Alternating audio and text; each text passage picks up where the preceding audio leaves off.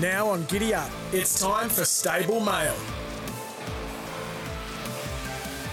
Kerry Parker, what a superstar trainer he is. He's got a couple of stable stars, including Hope in Your Heart, who is the favourite now for the Epsom, which is the Group 1 handicap over the 1,600 metres on Saturday. And Kerry joins us now. Good morning, Kerry. Thanks for your time.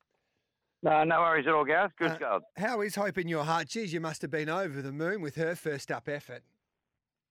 Oh, yeah, absolutely terrific. Race tempo went against her, which is always a concern with those back markers, but no, ran out of her skin, just kept finding the line. You can see when she got a little bit of daylight, she sort of went from 7th to 3rd in 2 strides, she's a determined little bugger. So she's second up to the mile. Do you think the mile, what's her best trip in your eyes?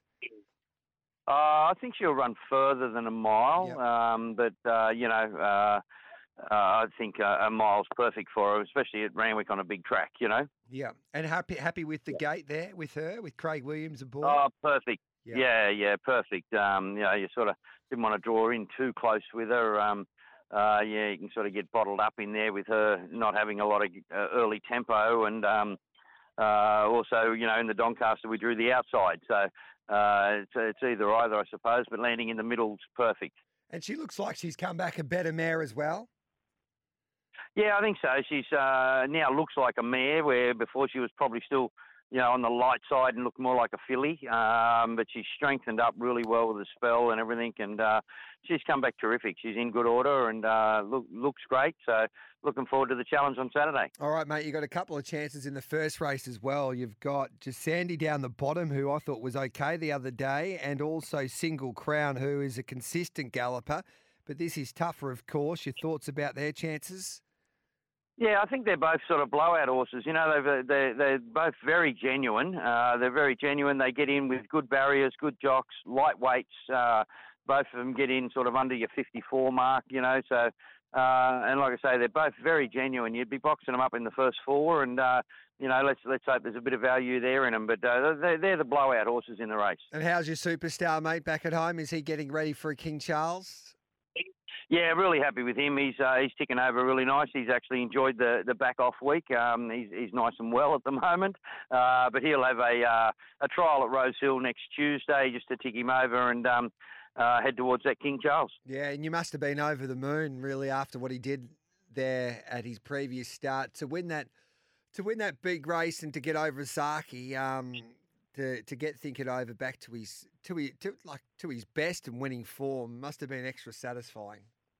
Oh, very much so. That was the thrill of it. To get his first couple of runs, you knew he was back and he was on target. He was racing really well, and I was just thinking, I just really need to win one along the way here to make all this worthwhile. You can get them back and they can be racing well and be finishing in the prize money and doing a great job. But, to win one was, just a feather in the cap. That was just super, great result with him. I can sort of sit back and just enjoy the rest of the carnival with him now, and hopefully there's more to come. Yeah, that was the 7 stakes. Hopefully you can win a Group 1 with Hope in Your Heart tomorrow for the carnival and the Epsom. Thanks for your time, Kerry.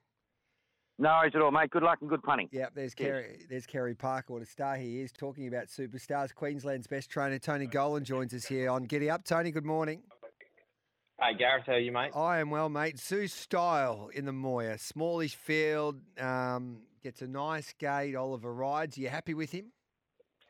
Yeah, I'm really happy with him. He's improved nicely 3 weeks into the run. We're realistic. We know that he has to. It's obviously a small but quality field, as always, these races. But we're just hopeful of a top 4 finish. If he can race like that, we'll be pleased, and we can find some easier assignments after this. Imperatrice, she is the one to beat, but putting your Queensland hat on outside of Imperatrice, is Rothfire or Uncommon James a bigger danger to you?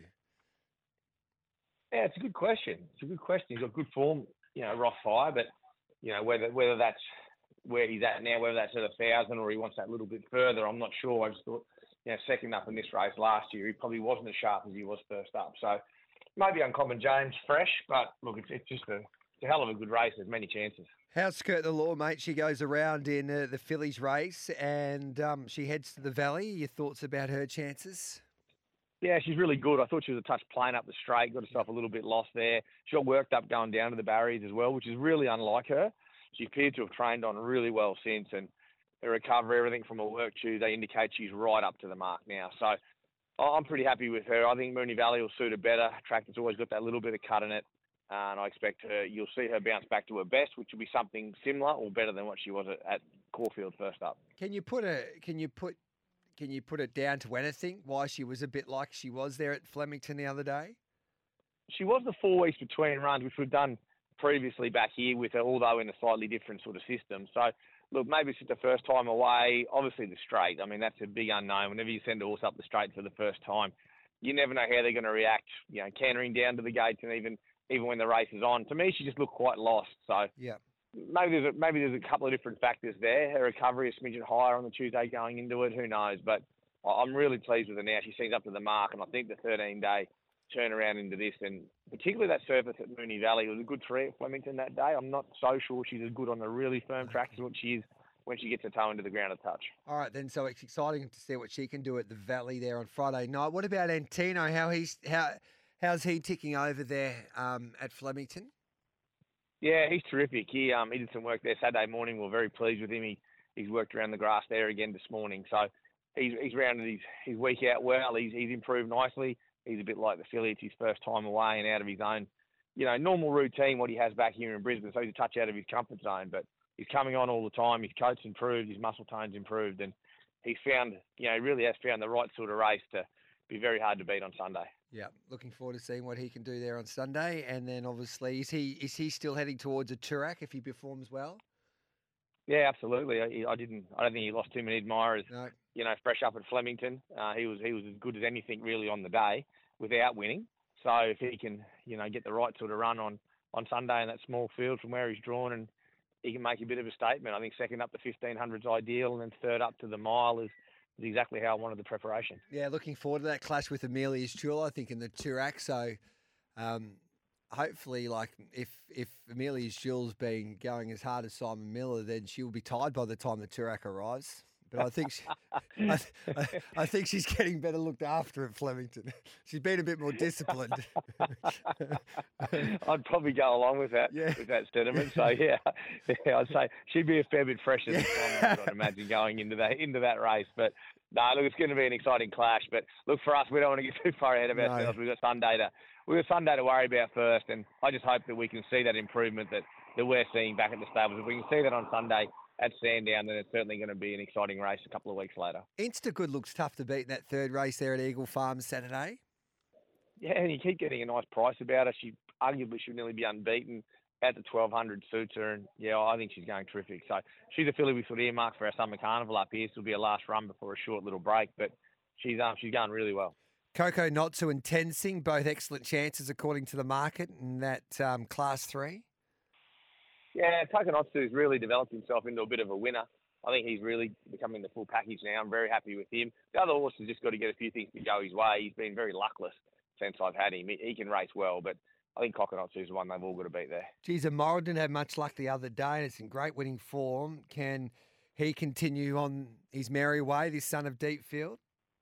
Yeah, absolutely. He's a real lovely, mature horse now. He looks beautiful, and the race sets up well for him. There's good speed. He'll just sit off that speed and be strong late, which Eagle Farm does tend to play to. So no excuse with the moral. He's in good order.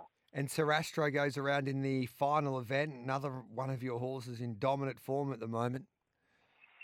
Yeah, look, he's a bit like Antino. I think we saved the best for last in Zarastro. He's got good form. He beat all that pizzazz who won the Wheatwood last week, and he loves Eagle Farm, loves 1200. He's drawn low with our Premier Rider on, so he looks to get a lovely run. He's trained on beautifully. He's nice and fit, and he's in a good place. So whatever can beat him, he will be the winner, I'm sure. He's a really nice horse going somewhere. It could be a weekend for the Queenslanders to remember. You could win the Group 1 Moy. You got 3 strong chances there on a Friday night.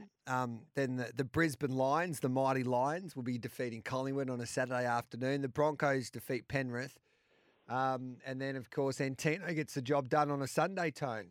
Are you a Broncos man? Mate, I am, mate. Yeah, I'm a Queensland man first and foremost. Yes. But, yeah, definitely looking forward to the Broncos. I went there last Saturday night straight after the former meeting to watch them absolutely dismantle the Warriors. So I think they're a team in great form. They're obviously a really good bunch of young guys that get along so well, and they're playing accordingly. So it's a pretty exciting weekend for Brisbane to have two teams in both the AFL and the NRL grand finals. It's really good for the state and great for the city of Brisbane. And I think the best part about those two football sides is that I know the Brisbane Broncos, a few of their players, Adam Reynolds and the like, they love their races. And the Brisbane Lions, I think in my time with the AFL clubs, I think they're definitely the most passionate racing football club. Like Darcy Gardner loves his racing, Zorko loves his racing. McKennan's his old man trains horses in Ireland. So, they do. The boys love it. Yeah, they love their racing. Some of the Lions boys. Darcy Gardner is a great guy. So,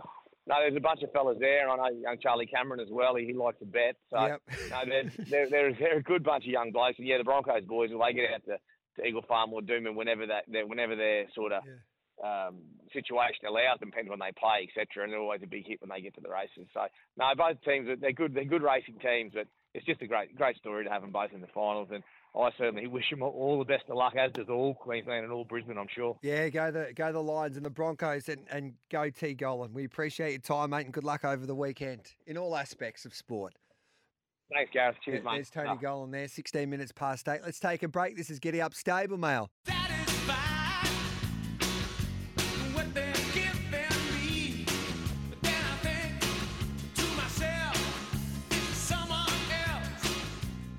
Welcome back to Giddy Up. Gareth Hall with you on this Thursday morning. And what a weekend it is. We've got the AFL Grand Final Saturday, the NRL Grand Final on Sunday night. Group 1 day in Sydney, it's Epsom Day. And then, of course, we've got a terrific meeting at the Valley tomorrow night. And one of the superstars of the weekend will be the galloper that has just taken his sport by storm, especially over the last 6 to 7 months. He won the Stradbroke in brilliant fashion. He's a 5-year-old that's had the 10 starts for 9 wins. He's got a slot in the Everest, and he'll be competing for the first time this preparation in the Premier Stakes, where he's been heavily supported in the markets, especially with Bet365. I speak about Think About It, and his superstar trainer, Joe Pride, joins us on the line. Good morning to you, Joe. Thanks for your time. Good morning. He's only had the 10 starts, and he's a 5-year-old. How much improvement, dare I say, have you seen in him this preparation? Yeah, it's a hard thing to measure, isn't it?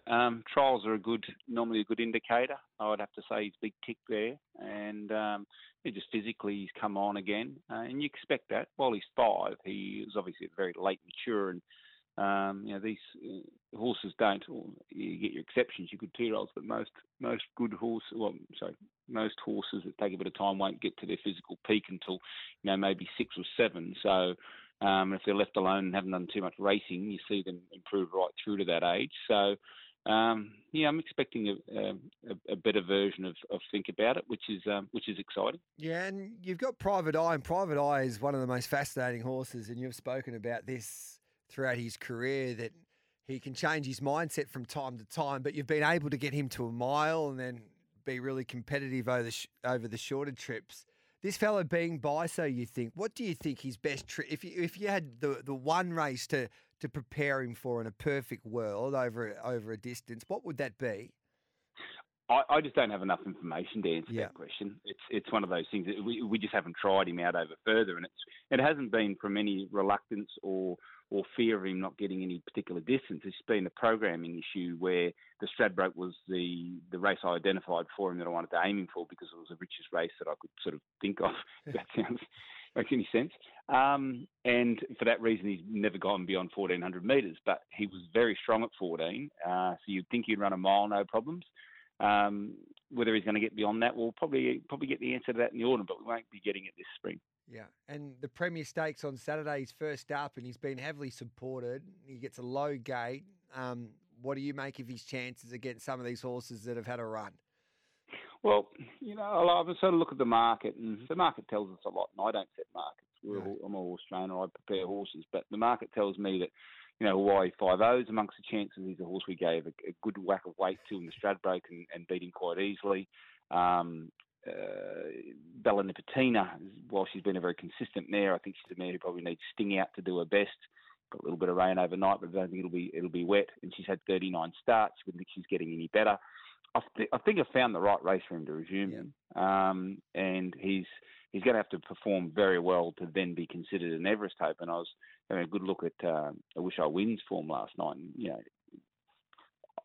realistically, and punters have got a funny way of looking at things. Well, they haven't got a funny way of looking at things, but there's two ways of looking at things, isn't it? You can go for established form, which I Wish I Win clearly has. He's performed at a level that, think about it, hopefully we'll get to, but he hasn't got to yet. And you know, my horse's favourite, and I understand why. He said, you know, won his last 7, but he needs to get to another level this preparation. There's no doubt about that. What he's done in the past, I don't think he'll win him in Everest. But I've got good reason to think he's going to be better this time around. How much in your eyes that you see at home? I know he's got a ceiling that you can't really tell how far he'll go, this horse. But Private Eye, like he was I watched that replay again last night. I don't want to remind you, Joe, but he had that Everest all parcelled up. Yeah. No, he was great. You know, he raced really well on the day. And I think he, as much as anything, he got ambushed on the day. And I don't think he saw that horse. I don't think he saw Giddy coming. He didn't have time to react to it. I'm not saying he should have beaten Giddy, but it was one of those ones where I think he set. And when you watch the race, I think he eyes off Nature Strip. And the horses know what they're doing. They're the good ones. And he chased down Nature Strip. He had him in his sights, and he chased him down. And I think once he'd done that, he idled down a little bit, which he can do. And then ambush late by a swooper. So he's the one I'm probably the most confident about because he's been there and done it. But also very excited at the prospect of what Think About It could do, and he could get to an even greater height. So great position to be in. I don't take it lightly. A lot of pressure comes attached with it, and the team and I are working really hard, and we just want to keep everything on track. But very fortunate for a small stable like mine. I say it's a small stable. You know, we have between 50 and 60 horses in work to be in a position where we've got two Everest. Not just hopefuls, very good chances. Yeah, you've done a wonderful job, and your strike rate speaks for itself. And the way that you're preparing a thoroughbred, you could probably prepare an athlete, and that poses the question. Surely Russell Crowe's given you a call to sort out these Rabbitohs with their chemistry and their character. If they could have the audacity, and I think a few of the players might have a mindset a little bit like Private Eye that you have to work out from time to time to see what planet they're on. Yeah, there's a couple of chameleons within that team, isn't there? Which is what I've described Private Eye. Yes. So I think though. I think getting in the mind of a thoroughbred might be a little bit easier than getting in the mind of a rugby league player. I think they've got a few more distractions. Like I don't have to have a chat to Private Eye about his girlfriend or problems he's got with his mother-in-law. So yeah. I think a few of the people there at the Rabbitohs would wish they could gout a few of those players as well. But what about who wins, the Broncos or the Panthers? We just had Tony Golan on, who's a big Broncos fan. Which way would you be leading? Was he confident? Yeah, he was pretty confident. I think the Broncos are confident that they can get the job done. Yeah. But I watched the Panthers last week, and I know the Storm have probably come towards the back end of their run again, but they're hard to beat, those Panthers. Young team with great belief, and I think it's right, that stat I heard there during the week, the Panthers have, in their last 74 games when they've led at halftime, they've won 73 of them. So it's pretty obvious what Brisbane have to do. They have to start on fire and just throw everything at that first 20 minutes, try and upset Penrith. But, that's easier said than done. Look, I haven't got a vested interest in it either way. I actually grew up part of my life in Penrith, went to school there, but I'm not a mad Penrith fan, but I just want to see a good game of footy. It's the last one we get to see of the year, so I hope it's good. What about at Wyong today? Do you have a winner for us? Got 3 runners, and I think Laserbeam will improve. Wilma Wombat hasn't done much, as the name would suggest. And Ricky the Steamboat is actually not a bad little horse. It's only his first start. He'll get back and run home. So nothing too exciting. Nothing as exciting as what's going to happen on Saturday. All right, mate. You go and get them. We think about it. Can't wait to see you back at the races in that Premier Stakes. We appreciate your time, Joe. My pleasure. Thank you. Let's head to Sydney to catch up with Tassie trainer John Keys, because the inevitable is a big chance in the Epsom. His run the other day, first up in Sydney, was, I think, the run of the race. And you are getting a big price for the little star, and he's some horse with some story to tell. And John Keys joins us now. Good morning to you, John. Good morning, Matty. How have you enjoyed the experience training this little fella ahead of one of Sydney's biggest races? To be quite honest, up until probably today, I haven't enjoyed it very much at all, because when I got here, I didn't know who the vet was. I didn't know who the farrier was. I didn't know who the transport was. But I finally sort of tracked all that down and got things in place. We raced one at Rose Hill yesterday, and so that was my practice run. I'm probably a bit out of my depth, I feel, but I'm sure my horse is not. And how is your horse, mate? He's bubbling. He really is. We give him a little gallop. I've got Dave Perez with me, and he knows him inside out, of course. And, we give him a little bowl. We'll gallop up the hill on Tuesday. A bit of slogging work yesterday, I think it was. I don't know what day it is. So we just went and set up a few little jumps. We're going to do that tomorrow. So Yeah. no, he's fine. He's a really happy horse. So he was so good in an All-Star Mile, and before that he dominated all of Tassie's big races, the weight for age races, and I think he went to a new level during that Tassie Carnival with his turn of foot. But then, obviously, he went to Sydney and he was first up at a Theo Marks behind Golden Mile, but he was stiff not to win that race. Ryan Maloney took the ride there, and David Perez jumps back aboard, who knows this horse really well. What's David telling you, mate? Oh, mate, I think he's bubbling as much as the horse. Yeah. As I said, he knows him inside out. But the interesting thing with him at home is he can be very naughty. I think he's just cheeky. Yeah. But since we've been here on this sensational property where we are, of course, he's been very professional in everything he's done.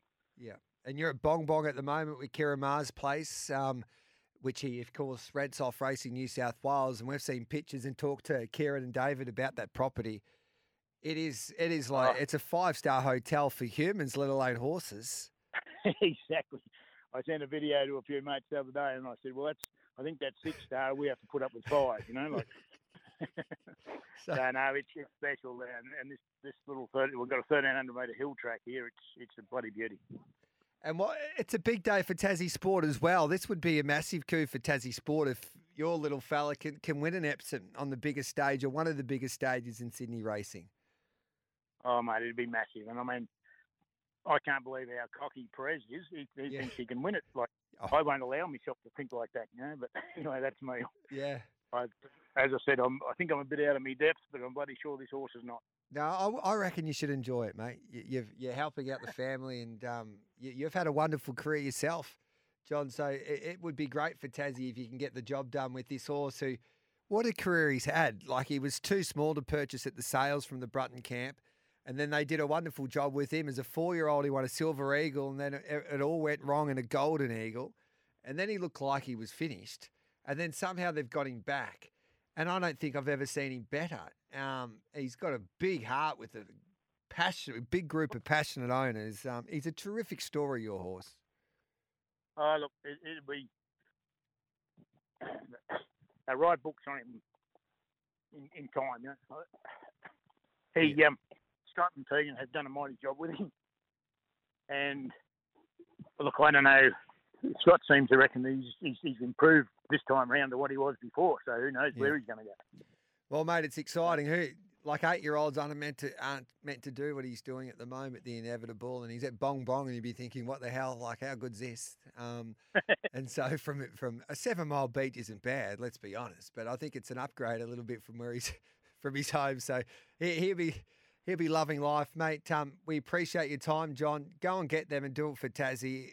This is why we all love racing, stories like this, and he's got some yarn to tell, the inevitable. So we wish you the best of luck. And same with David. This is a big opportunity for him. He's been a superstar riding in Tassie for so long, but now he gets to mix it with J-Mac and Tommy Berry and the like. It's game on for David as well.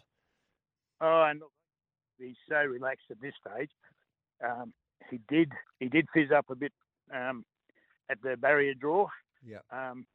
But no, look, he'll give it his best shot. Yeah, that's all we ask for. Hey, well done, mate. Thanks for your time, John, and go and get them on the weekend. All right.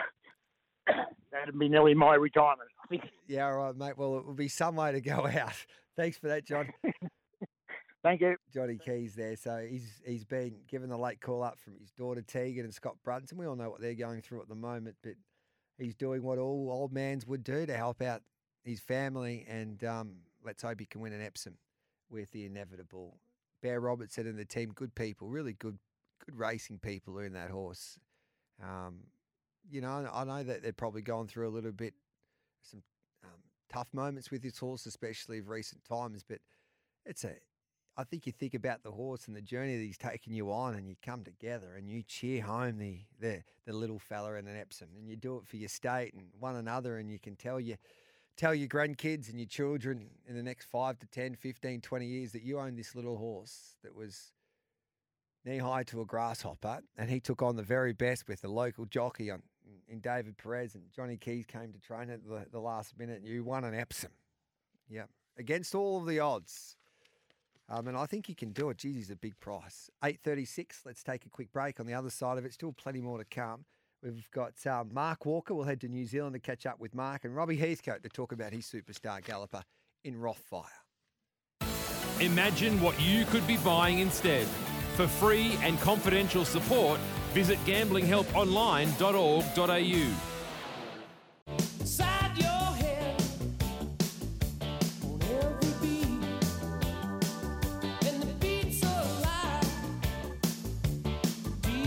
Welcome back to Giddy Up. As I mentioned before, if racing had a stock market, you could buy shares in organisations. I tell you what, Tiako Racing is an organisation I love to buy shares in because they're absolutely flying at the moment. They've set up their base in Australia now at Cranbourne. They've got a brilliant group of young horses coming through the ranks in New Zealand, and they're trained by a genius in Mark Walker, and he joins us now. Good morning to you, Mark. Thanks for your time. It's a big weekend for Tiako once again at Imperatrice. You're happy with the way that the draw has come out and with that smallish field as she heads back to the Valley at the Moir on Saturday? Or Friday night, I should say. Yeah, everything's gone, touch wood, really well. So obviously the only question mark is just running 1,000 metres again, but we just wanted to sort of stick to weight for age racing rather than set weight penalties. And so that was the reason for going another 1,000. In the perfect world, you'd be going 11, if not 1,200, but it is what it is. Yeah, so I guess that's a concern for the punters. They all probably see her win like she did and give a Giga Kick win burn there after they swung for home at the Valley. But Giga Kick did do all of that work in the middle stages, and the pace was on. It was probably set up perfectly for her. And then staying at that 1,000 metres once again to keep the spring in her step. Has that been difficult to do? It was just a little bit maintenance work and just keeping her nice and fresh, like she was at the beach yesterday and just had a swim this morning. So it's just been a matter of just keeping her fresh enough to go another 1,000 metres. So, but I think the draw sort of helps a little bit too. Shouldn't get hemmed up in the fence. Should be able to get out and get rolling when she needs to from that draw, I think. And so, we can't wait to see what she can do again in Imperatrice in the Moir Stakes. And then we've got Zurion, who is a filly by Sue Star, having her first start in this country. She's unbeaten in New Zealand. How good is she, mate? She'll make a really nice filly when she's going a mile, just whether they're a bit slick for her over 1,200. It's very difficult, isn't it, weighing up New Zealand form versus Australian form, especially 2-year-old form. But we think she's a nice filly with a good future. But just whether they're a bit slick for her over that distance on Friday night, we'll find out. Now, Bet365 should be having a market on whether Opie Bossum can get from Moonee Valley Friday night to Hastings in time to ride Tokyo Tycoon, Mark. What odds are you giving him? He's not going to ride Zurian now. Okay. To make the flight back for Hawke's Bay. Yep. So, he's just going to ride Imperatrice and then hike it to the airport to get back in time to... I think he gets in at 6 a.m. into Auckland, and then he's got a flight to Hastings at 8 a.m., I think. So, it'll be a pretty tight run for him. Yep. So, how is Tokyo Tycoon? No, he's really good, and we possibly could end up on a heavy track down at Hawke's Bay, the way the forecast is looking and the way the rain has been. So, it doesn't sort of worry him. He's won on heavy at his home track at Matamata, so it won't worry him. He's really well. He's come back in good order. He doesn't do much track work or in his trials, but he just seems to save it for race day. And and then he sort of brings his A game out on race day. He's a beauty, the inevitable. We just had a chat to Johnny Keys. He's the same. He's only small, but boy, he's got a big heart and a wonderful turn of foot. And so, yeah, we can't wait to see what Tokyo Tycoon can do as well. And can you win the Arrowfield at Group 1? Aromatic and Campionessa, both at big prices, taking on horses like Legato and the like. Yeah, if it's a heavy track, I think the whole complexion of the race changes, and Aromatic's got really good wet form, and I think Campionessa's just coming back into it at the right time. She was just a bit big in condition early on, but that run the first day tightened her up nice, and I wouldn't write her off, that's for sure. All right then, mate. What's your best for the day outside of Imperatrice? Sorry, I just lost you for a minute. What's your best for the weekend, mate, outside of Imperatrice? Oh, I think it's a horse at Riccarton called It's Business Time. I think she's a high-class mare that'll be hard to beat. All right, mate. Thanks for your time. Keep on doing what you're doing. Good luck on the weekend, Mark. Thanks very much. Appreciate it. There's Mark Walker. Robbie Heathcote joins us. Rob, good morning to you. How's things, mate, with Ross Fire as he goes back to the Valley over 1,000 metres in a Group 1? Yeah, good morning, Gareth. I was at Flemington this morning and watched him work, and he just looks a picture of health. He's glowing in the coat. He's got his second up record's probably equal to his fresh record first up, so he's got a reasonable record over 1,000. So we're confident that he'll race well.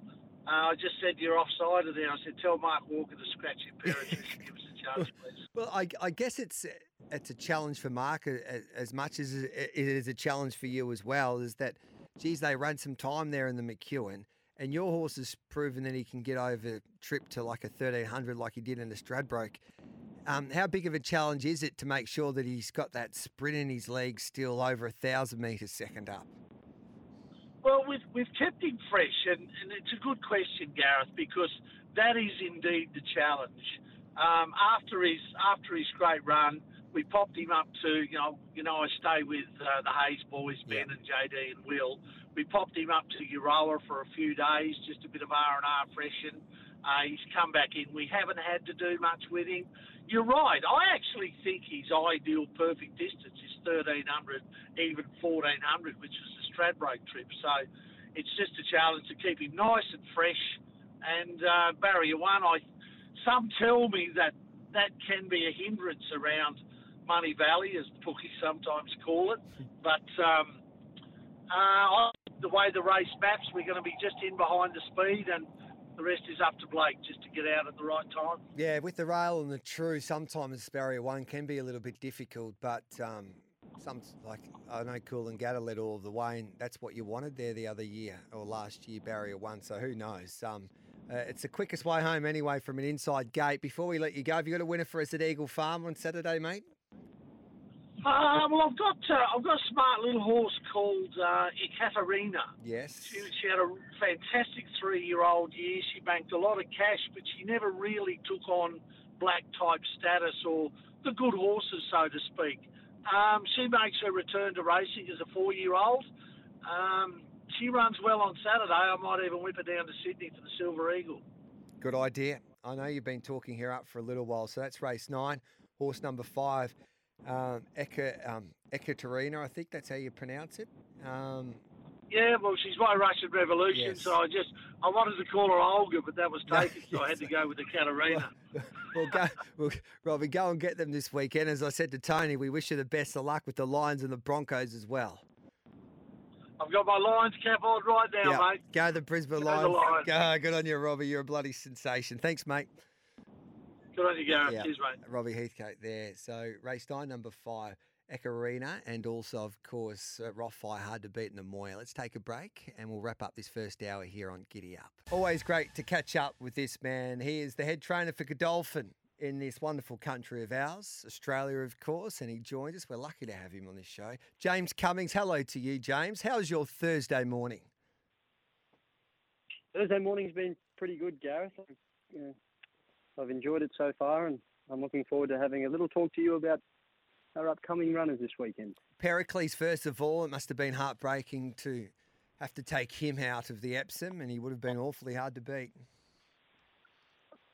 Yeah, that's a shame. And look, you've got to take the good with the bad. But he just had that setback there Tuesday morning, and other than that, he just had the perfect prep leading up to that Epsom. So anyway, thankfully he's still a healthy horse. His spring's not over. The boys back at the farm are delighted with him, and there's still a chance. There's still a chance that you'll see that horse in the Silver Eagle because his spring. Yeah, he's like I said, his spring is not over yet. I know Blake Shinn's a genius, and I don't think I've ever seen Blake Shinn, the boy from Kilmore, ride better at the moment. And Dominic Byrne, along with yourself, can work out a plan. But Barry 21 and an Epsom, you'll have to be bloody good, James. Well, he will have to be a good horse, but so he is a good horse. Yes. The horse is he's 2 out of 3 over 1,600 metres. He's a winner at the Randwick Mile on a good track. His unplaced finish in the Doncaster, well, it was very heavy that day, and of course he's a Caulfield Guineas winner who gets into this race with 55 kilos. He's meeting a few of the horses that he has to beat pretty well in at the weights, and I think he's a genuine chance in this year's Epsom. I love the way he went about winning last time, and look, Blake's got his work cut out for him, but it's not impossible for widely drawn runners to win big races over a mile at Randwick. Mm-hmm. That's the assignment that he's got before him. I loved having a chat to you before Golden Mile's last start victory, and you said, Gareth, I just need to get him into the contest once again, know that he's in a race, and give him some confidence. And you did that by putting the blinkers on. How much confidence have you seen him after it was a nightmare start to his preparation, but how much confidence has he gathered from that winning experience there the other day? Gareth, he's got all of it. Mm-hmm. The horse has not gone backwards since he won. He just kept improving. He looks fantastic. He's as good as he's better than he's looked all preparation. And I just think he needs to be ridden right to get the full 1,600 metres. That's for sure. But things can unfold for that horse from out there, and I could see the horse running a big race. He's certainly got the turn of foot required to be a competitive Epsom runner. So in a year like this year, I feel like Golden Mile's a very good chance. Talking about getting a Golden Mile, let's hope that Tom Kitten, he looks like he'll just lap up the mile after his first couple of runs. Are you happy with him as he heads into a Dulcify? Yeah, I am. I'm delighted with Tom Kitten. He's had the right preparation. He's already a Fernhill handicap winner. It's a big effort for a 2-year-old to get up and win over 1,600 metres. And now with the 2 runs under his belt since, with very good form, you've seen horses come down to Melbourne like Griff that have got Tom Kitten form and perform well. There was nothing wrong with the form of the Ming Dynasty, having enjoyed watching the Golden Rose on the weekend. And he's ready. He's ready to step out to 1,600 metres now. Big field. It'll be an interesting race. But our Tom Kitten is ready to charge to the line, and he can be one of Harry Angel's leading 3-year-olds this season in the interesting battle for the second season size premiership that's unfolding at the moment. Oh, I love watching those size premiership battles. They're fascinating to watch, James, and they keep me up on a Saturday, so I try and, got my notepad out and I jot down the results. I say, geez, Harry, Tom's lifted for you. And I'm just trying to work out, Tom, he's well up in the market in a Caulfield Guineas. It's going to be one of the most special and vintage Caulfield Guineas that we've seen for quite some time, James. Which way are you heading with Tom after this? Well, we're going to get through the weekend first. Yes. We've kept Tom Kitten's hopes alive in the Caulfield Guineas. Miller's Rise he was so impressive, storming to the line in the Golden Rose. I think Stapati won like a horse that had no right winning, but he finds a way, and there's lots to like about that horse. So then there's the rest. There's the up and comers. There's the horses coming out of the Bill Stud tomorrow night, and these horses coming out of the Dulcify from Sydney. So there's a little bit to play out. It'll be interesting, but on the same day, of course, there's a very suitable race in Sydney, the Gloaming, on Everest Day. So we're prepared to keep him in Sydney if we think that's the right way to get him ready for the Spring Champion Stakes by the same token. Now, you got a couple of nice chances in a Premier Stakes. Now, we all know, James, that your horses trial like Learjets. We all know that. And Zapatero trialled nicely before a first-up effort. How's she trained on since then? And this is a tough assignment for her over the 1200, but she does get J-Mac aboard. Well, Zapatero's flying. I really think she's going well.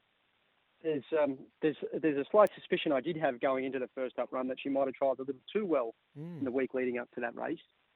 But nevertheless, Sunshine in Paris was extremely impressive. I know we've lost her for the spring, but you look at that horse; she's never stopped improving, and she came out of that golden form line in the 3-year-old fillies Group 1 against In Secret, for instance, the prep before, and well, wow, Espiona was impressive, and the figures stacked up behind her in the Golden Pendant on the weekend. So there's a lot to like of the form coming out of that Scirocco on the 9th, and look, we feel like our mare hasn't gone backwards, and 6 Miller Randwick overnight. It's not going to hurt her chances. She should just have the track perfect, and Zapatero should be running a very, very good race there. It's interesting there because I thought Chris Waller definitely, and he mentioned this after the race, that Espiona would be a lovely horse maybe for an Everest, but I don't think the connections want to go down that path. But when you have a look at that Scirocco form, and especially if your mare can deliver a good performance on Saturday, the Scirocco form line could be a handy enough form line for a race like an Everest. Have the connections of that horse definitely said no? Well, I don't know, James. I don't know if I'm allowed to give away my secrets, but Mr. Mulcaster, who joins me for a Breeding Bloodstock and Banner podcast every Wednesday, I know you would love it and listen to it on the way to the farm. But I don't know. I was just reading between the lines. Maybe they're not that interested, James. But you might know something that I don't know, because I had James Harron on the show the other day as well, and he tells me your negotiating skills are very, very good. Well, you have to thank Vin Cox for that. He's the agent. He's the when it comes to doing the deals, he's the maestro. So I stay out of his way, and I just train the horses. But it's kind of James to say that, and I'll have to catch that podcast with Guy Mulcaster. I'll chase that up. But no, I haven't got any inside scoop. But she did run very well in the Golden Pendant, and I'll take your word for it. So they're going to have to keep searching far and wide for a runner in their slot then. Yeah, and a Thalric at 100-1, B Shin rides. Your thoughts there? Well, look, it's interesting. Thalric got beaten 4 lengths, and he probably got cost a length or a length and a half when he got buffeted there with 150 to go in the shorts. He can lay up on a soft speed in this race, and he can give a bit of a sight, but it's going to set him up well to be a runner's chance in the Sydney Stakes a fortnight later. So I think he's going to acquit himself a little better than he did first up, and he's still improving. At the Valley Friday night, Aristic, he was scratched, I think, the other day, but he gets D Lane first up, middle gate over the 1,200 metres around the Valley. Your thoughts there? Well, he's an interesting horse. He's a stakes winner in Adelaide as a 2-year-old. Unfortunately, he just had a little mishap on the way down to Melbourne to be ready to go in that race there first up. So we had to scratch him. That would have helped get him ready for this race tomorrow night. I beg your pardon, but he's been, he was forced to miss it. I've jumped him out since, and he's been to the Valley for a gallop. But look, it's not easy going into races there like this where there's a bit of form around with horses like Mahaba and Armed Forces. It's a bit hard to go into it off a setback, but if we run him there, then you can be sure that we're quite happy with the horse. Is Reggie and the team happy with Sandpaper, or is Sandpaper's he just been sent down that highway recently to Melbourne? If he goes around in that third race there over the 1,200 metres, he's also first up, the son of Schnitzel. Sandpaper's going all right. He came off the track at Flemington this morning, feeling pretty good about himself. Brad Rawiller was happy with the way he felt, and that horse has been as you know, he's been trialled up in Sydney. He's been prepared out at the park, and he'll be storming into the valley, ready to run a race fresh. Yep, I love that. Sandpaper. They tell me I had some spies. Reggie's just been in fine form in that Flemington hut as well. He's it should be the Reg Fleming hut in a way, I reckon. He's the stalwart of that organisation at that hut. They call it. I tell you what, if they gave out any awards for diplomacy, yes, then he would be winning that every year. There's 3 huts there at Flemington. I think they call that hut the Hut of Knowledge, the middle hut. It's possible. I don't know for sure. No. But I think it's quite possible. This is the only hut out of the 3 that has the Bet Easy Miller's Guide sitting on the desk. They tell me Bart used to just dominate the crosswords there. The daily quiz you dominated. The daily quiz. I should know that. Yeah, that's another story for another day. I was just thinking, what would Bart say if horses trialled too well? You don't win races at trials, James. Did he have a saying there? I know that he used to say you don't win Melbourne Cups, young fella, in July. 1 year, the best trialer you've just about ever seen was Gold Edition. Yes. And the week leading up to a good sprint race at Flemington. Yep. Swick lay away, beaten about 7 lengths. Swick won the race. Yeah. And not Gold Edition. We might have to have a Bart Cummings saying every time we join you. Inhibitions, this is a good filly. And she meets a nice group of fillies there on Friday night as well in the Scarborough Stakes. It's a good meeting at the Valley for a Friday night. Oh, it's terrific. This is a good race again. But Inhibitions has got she's got the good runs next to her name. Like the fact that she's arriving here as a fit horse, and I'd expect her to run well again. That she feels as good now as she did when she first arrived down here from Sydney. So so we're pleased to hear that, and I can see her running well. But it's from that barrier, it's important that she does get a good run in a race. I somewhat suspect that if a horse like Ulanova yes, can just sort of from a position in that speed map bring us across somewhat, then we'll be all right. But she's probably one of the keys of the race. But there's good pressure. There's a few horses up there. Ulanova being one of them. And Inhibitions, if she can just get that nice run, get a good drag into it, and the Valley's playing nice and fair on the night, then we can expect Inhibitions to be making a solid charge at the line as a competitive chance. And love to get your thoughts before we say goodbye on Sadozi. We all know that she's got plenty of ability, this filly by Kingman, but it hasn't gone quite right for her, this preparation. Is this a confidence-boosting, hopefully, type of run come Sunday there at Sandown for her? Yeah, you're all over it. She needs to run a race because she's gone missing in 2 runs back. They've been hard races, but she's just been running no race at all. And as you can imagine, she's been training a lot better than that. So this will be a wait-and-see race for her on the weekend. But we feel like we found the right race to do so. Panalone looks tough to beat with McNeil aboard there at Mornington on a Saturday. Gee, you don't miss much. No, we can't afford to these days because it's competitive, Jay Cummings, in this world to get Godolphin on, so you got to make sure that you impress the team and ask all the right questions. Yeah, we're quite pleased with that horse. We think he'll be running a race.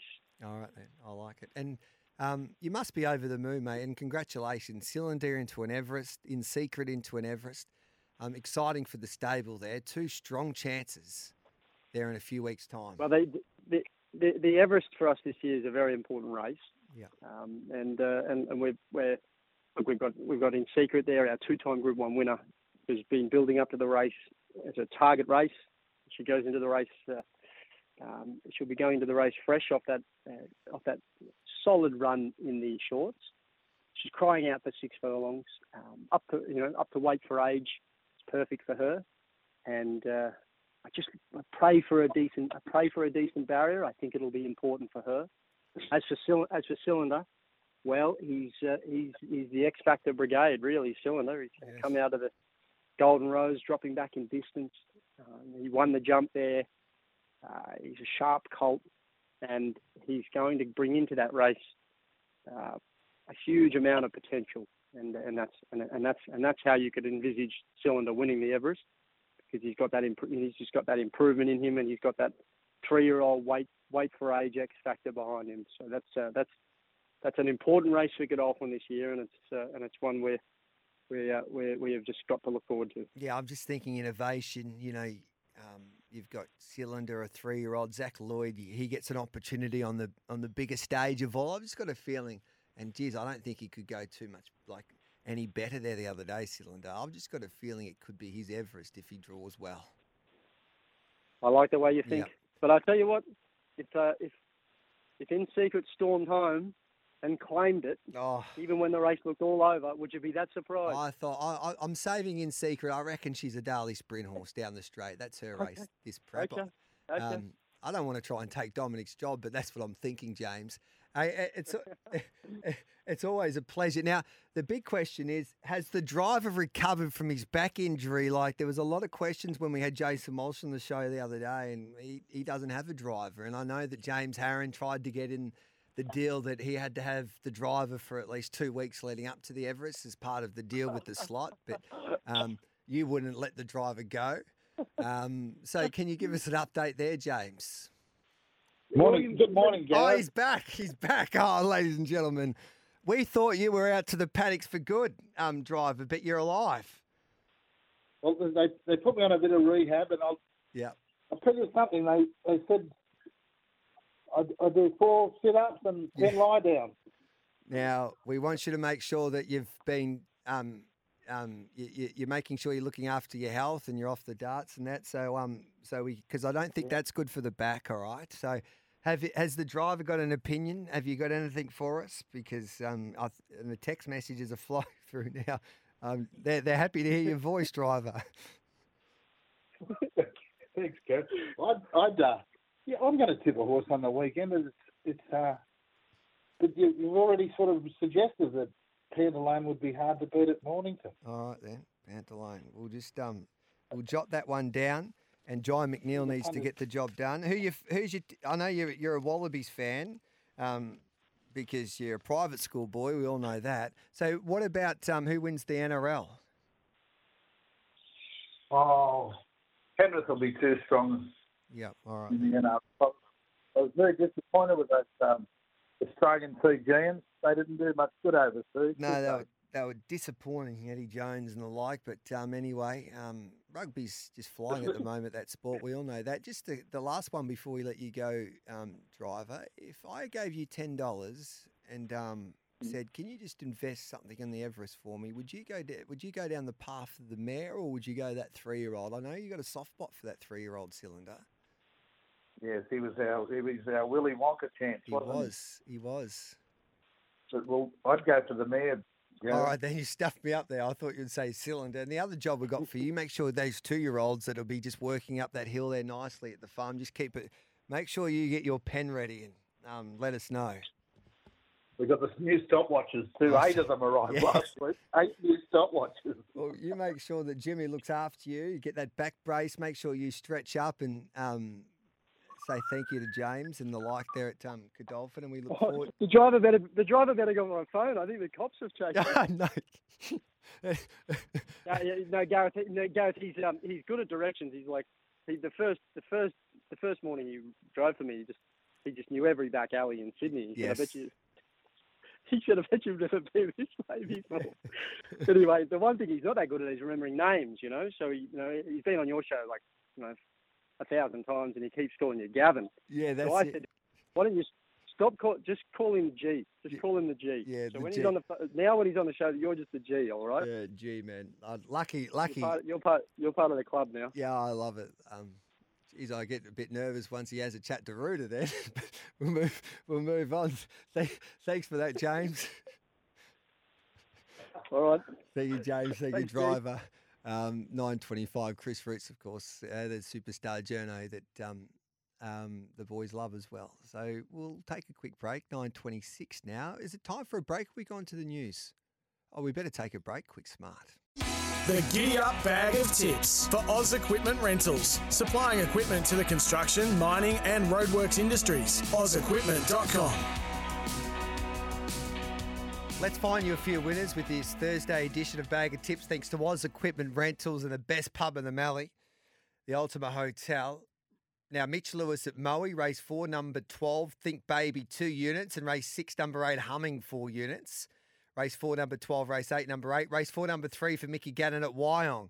Oakfield Prince, 5 units. And then at Melton Trots, Darren Carroll, race 4, number 1, Rockin' With Attitude, 3 units. Race 6, number 6, VMG McRae, 4 units. And then at Shepparton tonight, race 1, number 5, Lindy Grace, 3 units. We'll have all of those tips and staking plans on our website as well. It's news time and 10 o'clock. James Cummings next. Welcome back to Giddy Up.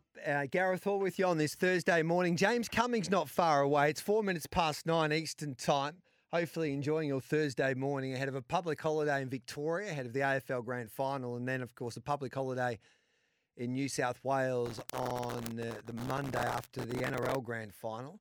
Going through Bag of Tips once again. Now it's time for the Dogs with our winners there in South Australia at Angle Park tonight. No one runs the Dogs like South Australia. Race 3, number 2, Bundy Baz, a unit there.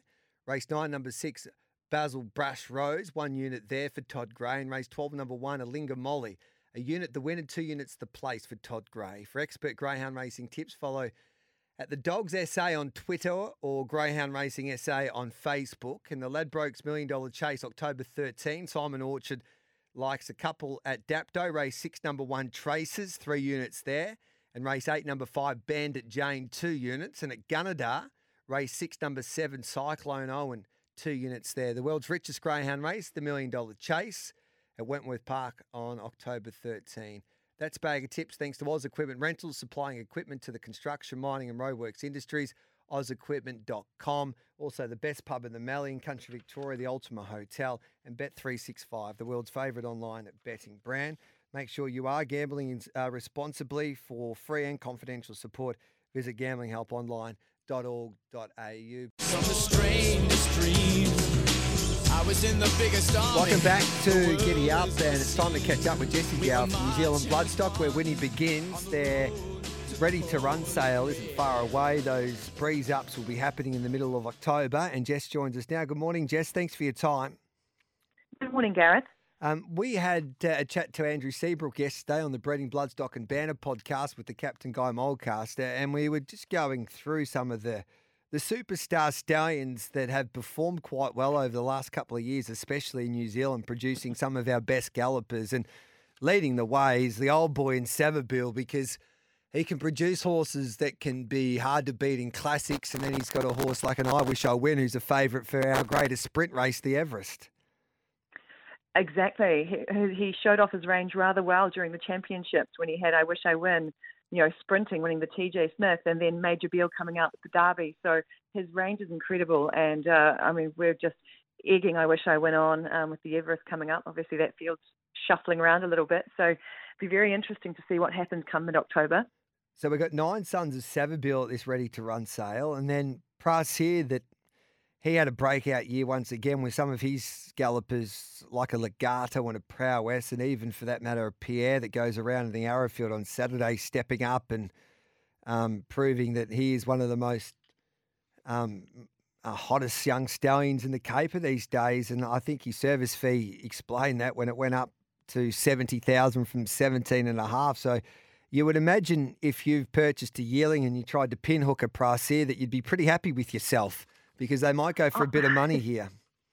Right, I think you'd be delighted. I think if you had a crystal ball, you would have been buying Praseers up large in the last wee while, and I think anyone who's been paying attention to race results in the last season will be hot on his progeny. What a ripper of a season, and he took out the Sires Premiership here in New Zealand, topping Savabeel for the first time in a long time. He's our reigning champion. So Praseer should be very popular. Another one, Perencanto, Little Avondale studs Perencanto. He had a bit of recently. He's had a lot of form, particularly up in Australia with the likes of Rockin' Horse, Little Bros, and he's lost and running. He's got a number of horses going round that are well worthy of attention and suggest that the 6 lots he's got in the Ready to Run sale might be quite popular too. They'll be very popular because he's made a mark in Hong Kong as well, Perencanto, and I was so happy to hear Sam Williams tell us that he had a bit of a setback, but now he's back and he's doing what he does best, and that's serving mares, Perencanto, after that a little injury that he had a delay to the breeding season. So it's great to see him back at Little Avondale Stud. And then you got Sway and S from, of course, he's produced Lucky Sway and S, who was a star buy at these sales a few years back, and Al Masour's producing classic winners as well. You've got Redwood, who sharp and smart, and he's got that smart young horse for Rogie that goes around there in the Hastings feature 3-year-old there on Saturday as well. So Redwood's doing a mighty job. Antino, of course, he'll be hard to beat. Solidify. Tony Golan, yes. Solidify, that's awesome. I'm trying to think of. And Antino's going to be hard to beat on Sunday in a Sandown Stakes, and he'll be one of the favourites for the Toorak, the Group 1 Toorak shortly. Yeah, so look, there's so many current stallions. So these are all, you've sort of run through, most of these are really, the success in Australia has been quite prolific, and to have these stallions represented, absolutely peppered throughout that Ready to Run sale catalogue is really, I mean, we're delighted. It's a strong catalogue because they're very current, and there's actually, so we've got the half to Kovalika actually by Supersets in the catalogue, and of course we've got a half to Lucky Sway and S by Contributor, and Contributor's doing quite a, he's a pretty exciting stallion as well. So yeah, really, really current, interesting catalogue. So can't wait to get some footage in the can of these horses galloping over 200 metres so we can share it with people. Yeah, it's been one hell of a sale. The results speak for itself. So looking forward to those breeze ups, which will be held shortly, and we can get all of the action there with your brilliant service there, and the video and the information that you provide is second to none. Jess, as always, it's a lot of fun, and enjoy your week. It's probably going to be another week where another New Zealand bred galloper wins another big race in this country. Oh, stand by team. I hope so. Thanks for that, Jess. On Giddy Up, the weekend preview with Dean Watling and Mick Gannon.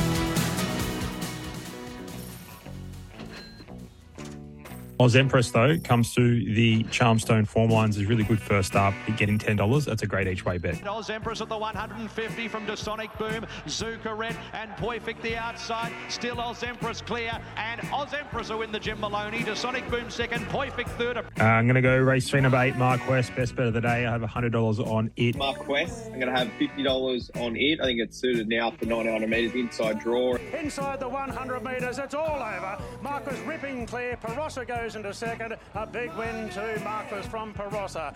I'd like to see how forward Osmosis is in the yard before I have a bet.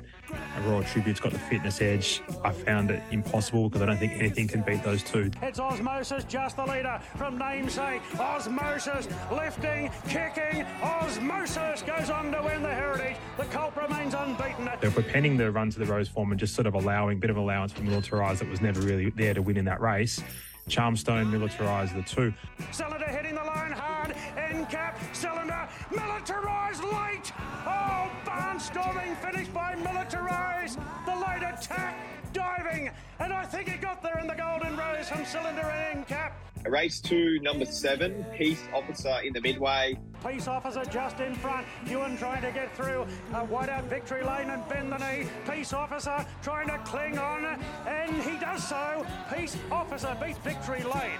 Alligator Blood should be winning this race. Happy to play both Alligator Blood and Attrition. I think they're the easiest ways to play this race. Thought Alligator Blood with his extra sort of fitness edge on a couple of these. Potentially he could put a couple to the sword. Alligator Blood at the 150 extended. A length in front of Tuvalu and Dewis. But it's Alligator Blood clear.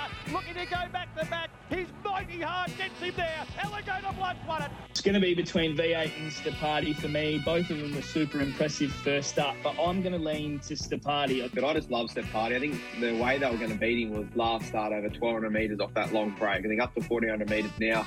I think the gate's well. I think he sits 3 pairs back on the outside and just goes whoosh through at the 200 metres. She lighted Stapati from nowhere. It's going to be a big finish. They hit the line. Stapati has got up to win it. Has picked itself off the canvas.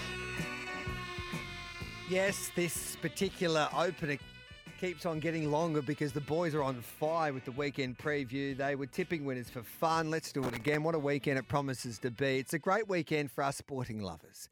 AFL Grand Final Day Saturday, NRL Grand Final night Sunday, Epsom Day in Sydney Saturday afternoon, Friday night at the Valley. You get the two queens of Australasian racing taking centre stage. A good meeting on a Sunday as well there at Sandown. So plenty to look forward to. Let's welcome in the team. Mickey Gannon, hello to you. Morning, G. Morning, Dino. DeanWatling.com, hello to you. Morning, Gareth. Gunno. Quick shout out to Gunno too. He did the Group 1 double last week. Declared both of them in the Underwood and the Golden Rose. So props to you, Gunno. Too good. It was one of your better weekends, I think, at the office, Mickey Gannon.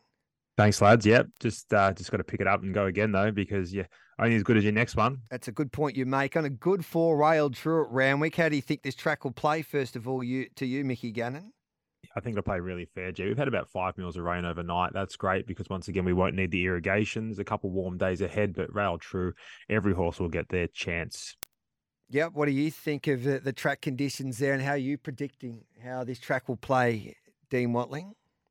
Yeah, it's the best track in Australia when Randwick's in the true position. A little bit of rain overnight, which I love. I think that just takes the edge out of the track. Should play really fair. I think the disadvantage, you don't want to be cuddled up on the fence or on those inside lanes. I suggest lane 6 is the optimum. And in your 1,600-metre races, which we'll touch on soon, the Epsom especially, it's no disadvantage, Gareth, to draw wide. All right, then, before 10 o'clock, let's have a look at these 2-year-old races, the Jim Crack and the Breeders' Plate. This is right up your alley, Dean Watling. And going through the market, first of all, of race number 2, which is the Jim Crack on the program, and this is for the fillies. We've got horses under double figures here. Celestial Bling, anyway, 13. Erno's Cube at 11. Invincible Madison for the Snowdens, 460. Lady of Camelot at 270 for Waterhouse and Bott. Lady to Sort, the stablemate at $4, and then big prices for the rest. How do you analyse the Jim Crack this year here, Dino? Yeah, really good race. Out of the two, obviously the Jim Cracks for the fillies and obviously the Breeders, which we'll touch on, for the Colts and Geldings. I thought the Jim Crack for the girls was the easy one to decipher. I think the market's got this wrong. I think the 6th, Lady of Camelot, was good, running okay time, but I thought physically in the stride late, she just looked a little bit weak. I think the booking of James McDonald's is the only reason that horse is currently favoured. I'm really keen to have a 2-bet play here. I think Invincible Madison, who's out of Super 2, which is a half to Super 1, showed lovely turn of foot in her trial. Time wasn't anything to note, but I just love the action, the way she went about it. She looked really professional. Gate 6, 1,000 metres, they're going to go quick here, so she's going to land in a beautiful spot. So I think Invincible Madison on top, and I think Lady to Sort's the other one. Should cross from Gate 9. Comparatively to Lady of Camelot, the time was very similar, but this girl physically looked a lot stronger, and her late sectional speed in that trial was outstanding. So really keen to play in the Jim Crack race 2, number 5, Invincible Madison, and the 7, Lady to Sort. So back them both to return the same amount of money, Gareth. Mick Gannon? I'll just stay in my lane, G. That's Yep. not a race that I'll be betting in either race 2 or 3. All right, then. We might take a break and then we'll come back and have a look at the Breeders' Plate for the 2-year-olds. And as I said the other day, I went to this function and everybody was stopping me saying, Gareth, you got to watch for this 2-year-old Scampy. He's something quite special. We'll get Dino's thoughts about this 2-year-old, of course, making his debut in that Breeders' Plate there in Sydney on Saturday. This is the weekend preview thanks to Bet365. On this Thursday morning, don't go anywhere. Still plenty to look forward to on this Thursday, including previewing the Dulcify, the Flight Stakes, the Premier Stakes, the Epsom, and the Metrop there at Randwick.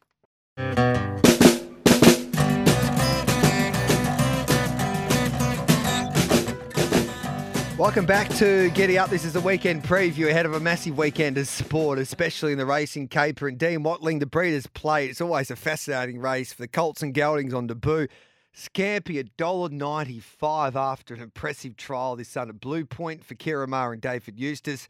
Straight Charge at $6.50, and then Volatile. We had Henry Field on the Breeding Bloodstock and Banner podcast, and he gave this 2-year-old a really good push as well. So what are your thoughts here in the Breeders' Plate? Should we be taking the $1.95 Scampy? No, I don't think so. I think if you like Scamper, you'll get a much better price on Saturday. It's just priced off that hype and the sort of snowball effect off that impressive trial. Was very impressive, stable confidence as well, and looked lovely in its stride. Don't worry too much about the time in comparison to the other trials, as That horse obviously wasn't off the bit. There's no real speed in this race, which is interesting. And Tommy Berry probably pushed the button on the $1.6 million yearling Bodyguard and rolled to the top. Horse that I really like, and I agree with Guy Mulcaster, which is a little bit concerning here, but I think Volatile was the pick of mine in this race. Just at the price, showed a lovely turn of foot, and was one of the only horses on the morning to show a turn of foot, Gareth. So I'd be playing small, the 12 straight to charge, which will lead, and the 14 Volatile for Peter and Paul Snowden and J-Mac. Geez, I know you've come a long way in a short amount of time, Dino, but having a crack at Guy Moldcaster, one of the great bloodstock agents that we've seen, the man that picked out Winks, I think it would be a positive if he has like the horse that you like. He's picking horses at the sales. He's not betting. Oh, It's two different no, cases. I think he's a bit of a punter as well, Guy. So there you go. I would say great minds. I think that's a great leg up for punters out there. Oh, Two great wow. minds coming together. Mickey, do you have an opinion on the Breeders' Plate just before the news? No, all I know is that Jacko will be pretty keen to watch the outcome of a Blue Point galloper Yes. going around anyway. He's up and about Jackson France. I think everybody knows now. That wasn't a clip. No, you don't clip that up, Jacko. All right, 10 o'clock news time. Great to be with you this Thursday morning. 0499 736 736 to join our conversation. Time to get stuck in now to the weekend preview with this meeting at Randwick. Should be a perfect surface and every horse should get their opportunity on a good four with the rail true. There's 3 Group 1s. Let's start with the preview of the Group 1s, and we might start with the fillies in the Flight Stakes over the mile. And this is the last leg of the 3-year-old filly series in Sydney, and the horse that's dominated the series so far is Tis Invincible. These fillies step up to the 1,600 metres here in the Flight Stakes, and Tis Invincible is at 270 in the market leader here with Bet365. Komochi at 550.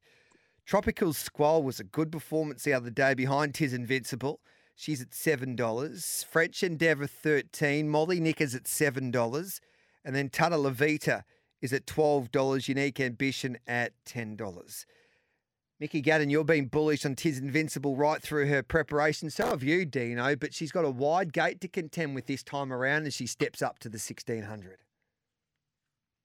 I like it, G. I think Tropical Squall rolls forward, Hasty Honey rolls forward, Tis Invincible, barrier 13. What do you do there? Well, you've only got one option. You're going to roll forward over the mile. You've got about 400 metres to that first turn. I think it's a lovely barrier. I would have much preferred to draw wide than draw inside. Yep. I think now Zachy Lloyd pushes forward, sits probably on the back of it, and 2 bets here that we can have in this race, G. Tis Invincible to win, and we can have something Tropical Squall as well, and we can get a result. I think Tropical Squall is a horse we need to have an Oaks bet on now, around the $13 with Bet365. We need to have a bet on it now because it won't be $13 come the end of the Dali Flight Stakes, Dino. Yeah, I think you hit the nail on the head there, Gatto, in sense of the barrier. It's no real concern. 600 metres, 400 to the turn. And the way we think the track's going to play, I would much prefer to sit outside horses and get to the best part of the track rather than being back on the inside, which I think will be the inferior ground. There's no real speed other than Tropical Squall. So I think Zach Lloyd just pushes the button, glides across, sits outside the leader, the 1-1, 3 pairs back to the outside. I don't think it matters. I think she's the superior filly in this race. I think Unique Ambition's a big improver, but the market hasn't missed her. J-Mac goes on and Blinkers go on. They're 2 big ticks. I think she's the danger. Again, drawn wide, but I'm not too concerned. But I think we'll see Tis Invincible add to that picket fence here, Gareth. And prayers for all the listeners out there that took the 16 all in when we first tipped it up a couple of weeks ago. So Tis Invincible firmly on top. I think you got to respect Molly Nickers. My only concern with Tis Invincible is that she's got keen in her first couple of starts, but she's been able to have cover, and Zach gave her a peach there. In fact, he's gave her a peach her last couple of starts. Over the miles, she does push forward and she's in open air for a long time and she gets keen. Maybe she might be vulnerable that last 100 metres or so over the 1,600 metres. I think you got to respect Molly Nickers, but it's a good race. And I love the confidence from Hieronymus. I know it was straight after the race, but with those beaten jockey interviews, he said, bring on the Flight Stakes because my filly's going to be a lot better over the 1,600 metres. So that's the Dali Flight Stakes, the team with Tis Invincible. Maybe save there on Tropical Squall and Unique Ambition and a futures bet in the Oaks there for Tropical Squall. And we all know that Gay Waterhouse and Adrian Bott have a wonderful record in those 3-year-old classics. Let's have a look at the next of the Group 1s. And we move to the Epsom over the 1,600 metres worth $1.5 million. Because of the King Charles, it's probably not a field that previous times you probably have a stronger field. But in saying this, it's a handicap, and I still think there's high-quality Group 1 gallopers involved here. The market with Bet365. We got my Oberon at 23. Jeezy's been well supported, the inevitable. I was like, you could get $13 or $14 there. Yesterday's into $6.50.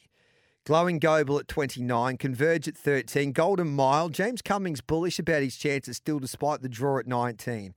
Hope in Your Heart 850. She's been a little easy. So this has been a big go on the inevitable to be the favourite now. Then you've got Kovalika at $9. Guy Mulcaster, who purchased this horse, he says it's time to bet with Kovalika second up here. And that's a good push. Nugget at $8, Pounding at $16, Duke de Sessa 34, Democracy Manifest at 15, Rendiner at 13, and then we go down to Waterford at 19 at the bottom of the weights. So that's the story here. And Mickey Gannon, we were having a chat the other day. If the inevitable wasn't trained by Johnny Keys and ridden by David Perez and had Kira Marr next to his name and James McDonald, and I said this on Matty White's show on 1170 yesterday, he'd probably be around 350, this horse, after watching him the other day in Theo Marks. Yeah, he'd be much shorter, G. There's no doubt about that.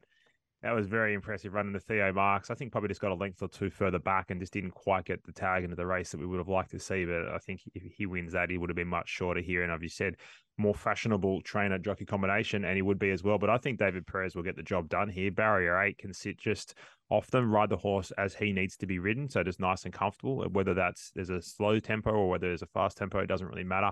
He'll get the horse into a good rhythm, get the best part of the track, and I suggest he'll be the one flying over the top late. We got a huge price early in the week, $13. You still got around the $6.50 mark now. I think that's his right price, probably $5.50. Outside of him, Waterford is a horse I was very, very keen to back on the 7-day backup. Zach Lloyd, Barrier 20 is some concern. And if they do go too slow, another big concern. But 50 kilos, Waterford's come back a better commodity now as a gelding. G. So I think we can play both of those to make a profit, Dino.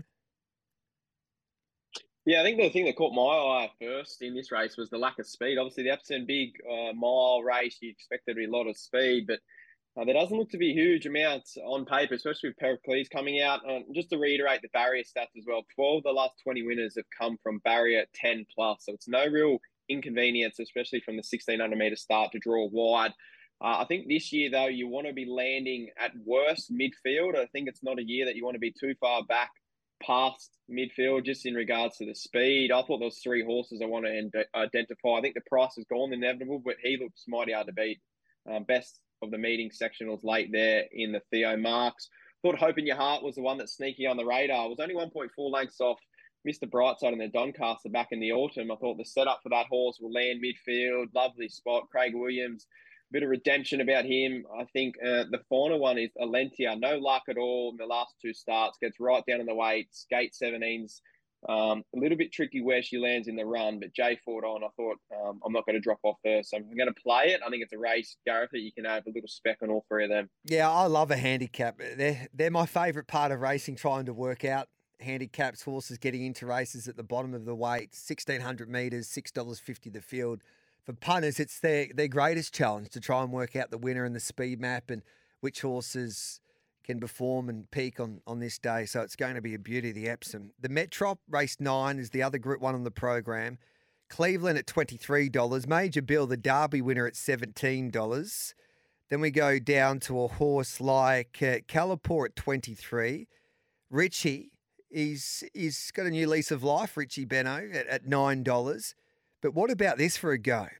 You got Mr. Waterville, who you got to respect as well, at $10 down the bottom there with Tyler Schiller taking the ride. But Just Fine. He has been a fine and a half for Gay Waterhouse, Adrian Bott and My Racehorse. $1.75 now, Dino. It was $1.95, now into $1.75. It's some go in a Group 1 like this. A Group 1 over 2,400 metres.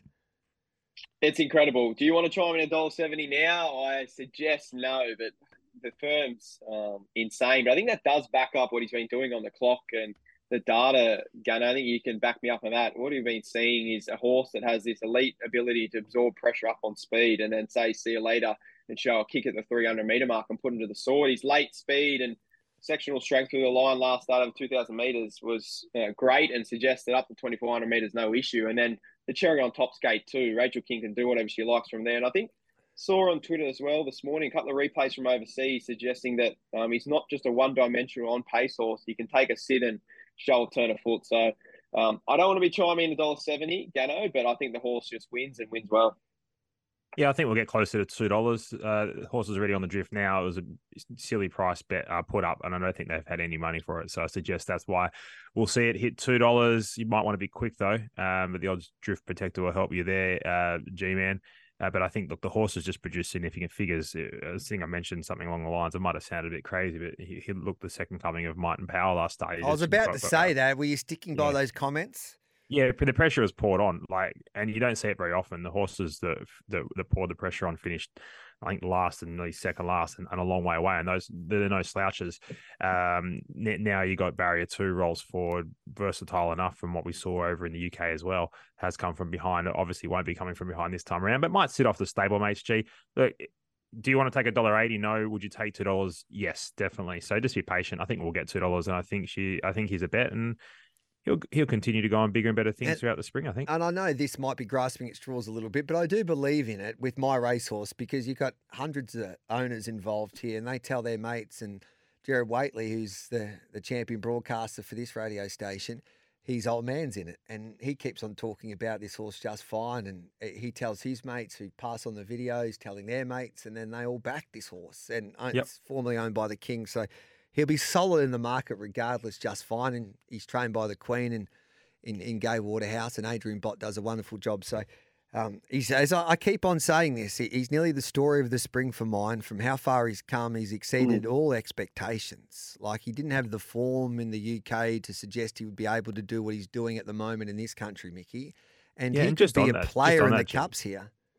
Yeah, sorry, mate. Just on that, like the work that Gay and Adrian done with this horse, the horse has improved 3 or 4 lengths since coming to them. Yeah. Like, it's just phenomenal. They're flying, not just with their 2-year-olds, their 3-year-olds, and their sprinting types. And not, they've just got another string to their bow with another really, really high class stayer, and they've improved the horse in its first preparation, which is nearly impossible to do. That's the great game. You just don't know with these imports. Some can go backwards and some can jump out of the ground. Alcohol free will be an interesting. Like, they wouldn't even compare these two gallopers in the same breath there in the UK, but Just Fine could steal the show there on Saturday, where Alcohol Free, she's got to really stand up and be counted for in that Premier Stakes. Talking about the Premier Stakes, we'll take a break here on Giddy Up's weekend preview. On the other side of it, we'll preview the Premier Stakes, which is the last lead up to the Everest. There'll be a few horses trying to put their hand up and say, pick me and give me a slot in the great race in a few weeks' time. I'll be the one to tuck you in at night. Welcome back to Giddy Up's weekend preview. Gareth Hall, Mickey Gannon, Dean Watling with you. Text messages are flowing through this morning, so we'll get to them in just a moment, especially the questions regarding the Randwick meeting. 0499 736 736 to join the conversation. Bet365 providing the market updates, of course, the world's favourite online bookmaker. Make sure you are gambling responsibly.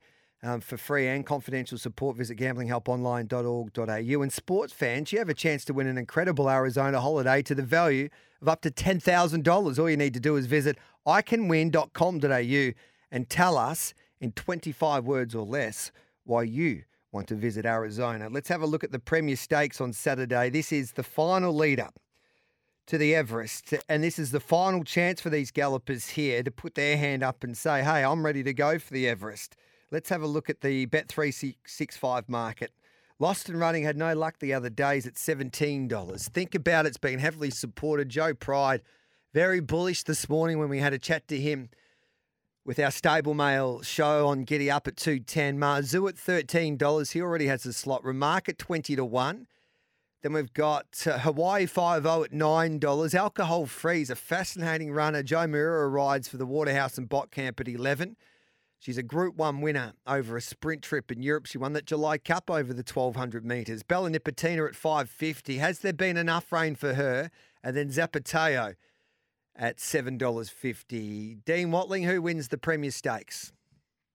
Great race. Last lead up, like you mentioned, to the Everest. A little bit of, we'll touch on the speed first before I go into my opinion on the race. I think a Furrick crosses with Cote, Remark lands in the 1-1 again. And I think Alcohol Free will be dug up by Morera to maybe sit leaders back or even potentially take up the lead. Looked a little bit better in his trials. But you look at this race, and I just think about it is different gravy to this lot. I know the price is the issue, and I think that's the only issue for the horse, but I think Joe Pride's a great stable to get a guide off via his trials. And think about it, could not have trialled any better leading into this race. And you could probably hear the argument, oh, is he here to win? He's got the Everest in 2 weeks' time. I'd suggest he's got to be up to 95% or 90% to be winning the Everest 2 weeks out in this race. So I think he's up to the mark. He's the clear best horse in the race, and he's got the best figures on paper. And on top of that, we probably haven't seen his ceiling. So I think about it's mighty hard to beat. The one that's valued, I think there's a little bit juice in the prices of Bella Nipotina. I think it's a little bit of a myth that she needs a bog track to be good. Her peak rating on my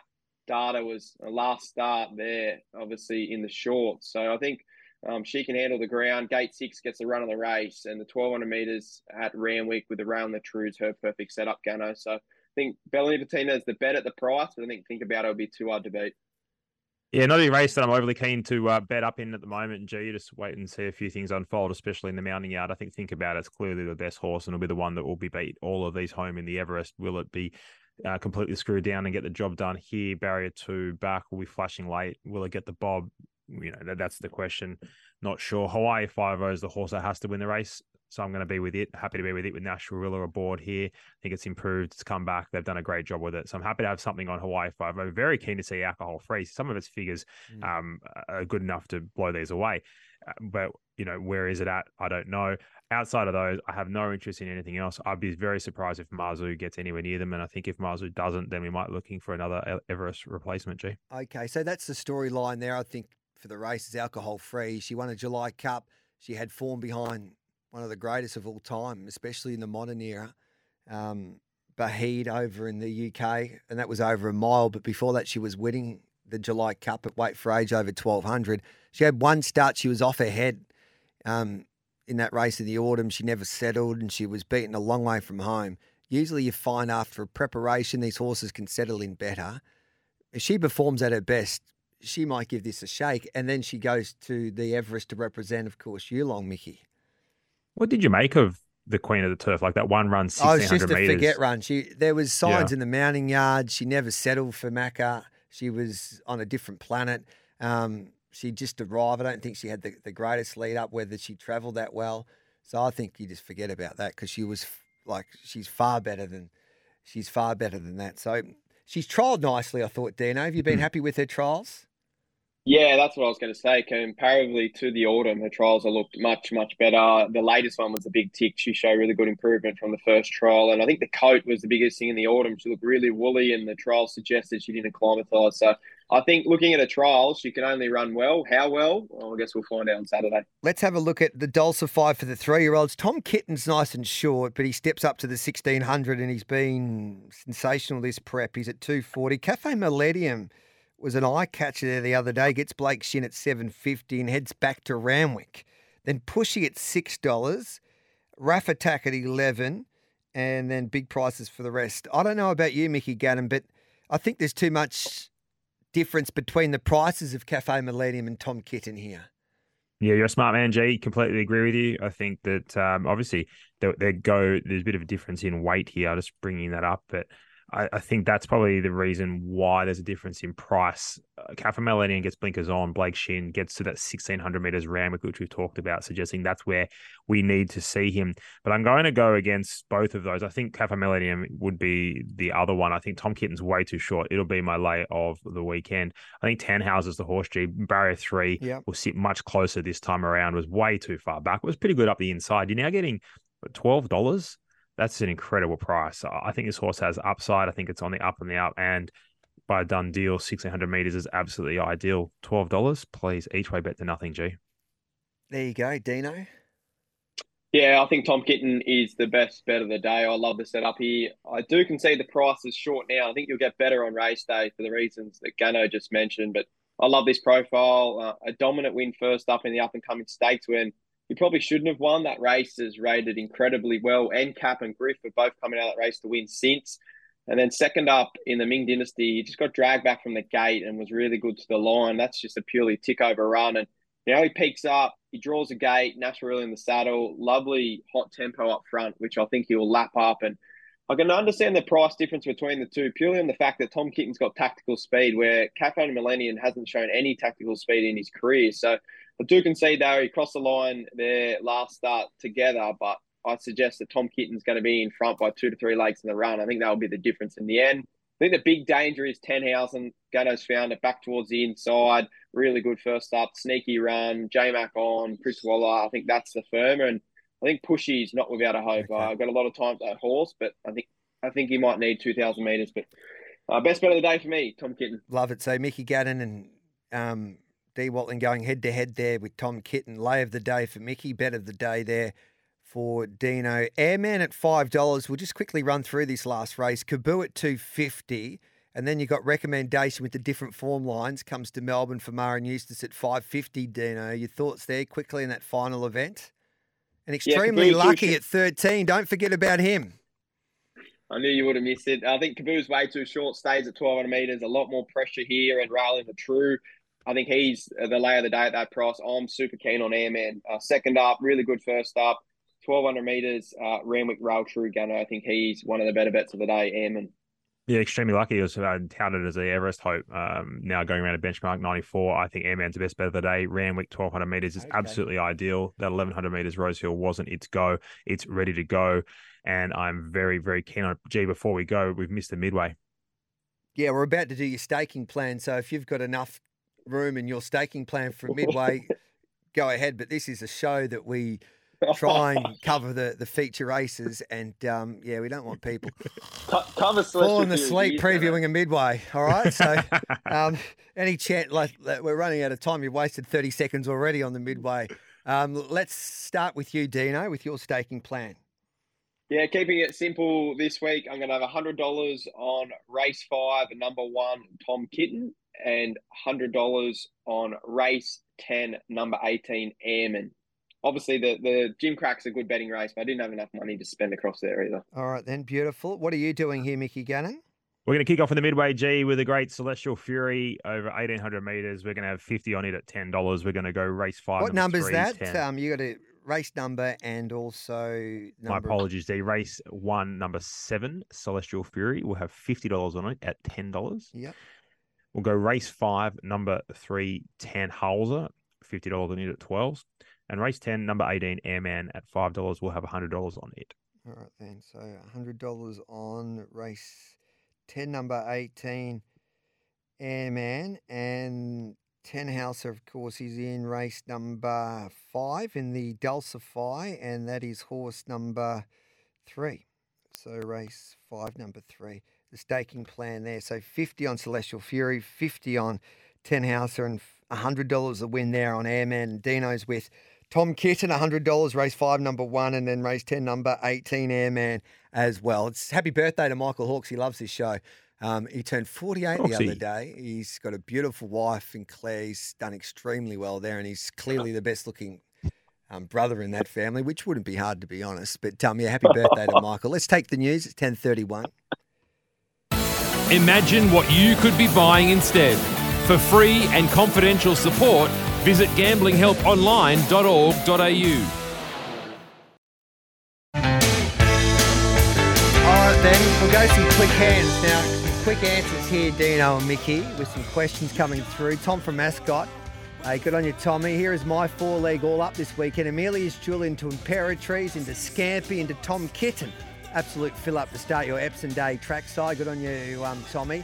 What about the 2,400, Mick, for Just Fine? Form at distance, not great overseas. A third from 3 goes. Surely comes into some doubt here. That's from Dallo. Yeah, spot on. Dallo, was it? You've taken a nice deep dive, but what we saw last start screamed 2,400 metres under the care of Gay and Adrian. Do you give Spirit Ridge a chance? He's my horse in the Metrop at big odds. Similar form path to Durston last year, heading into the same race, and then hopefully a Caulfield Cup, Dino. Spirit Ridge. Yeah, Yeah, very consistent. A wide gate's the issue, but Regan Baylor's in great form. I think in these 2,400 metre races, you can count all horses in. Good to see Gano finally get Perez's name right. He's been calling him Spies all week. That's a bit of... He's been inspired. All Speaking right, of Perez, we'll have him on the Sydney set on Saturday, so make beautiful. sure you're tuning in, punters. I will be tuning in for that. That should be great. Amelia's Jewel, she heads to the Toorak, I reckon, and then to the Cox Plate there. So that's her campaign, I would imagine, after Friday night. We've got to take a break. 10:34, Mitchy Lewis ready to go. Friday night under lights, this is what he lives for. He'll be joining us next to join the weekend preview team on this Thursday.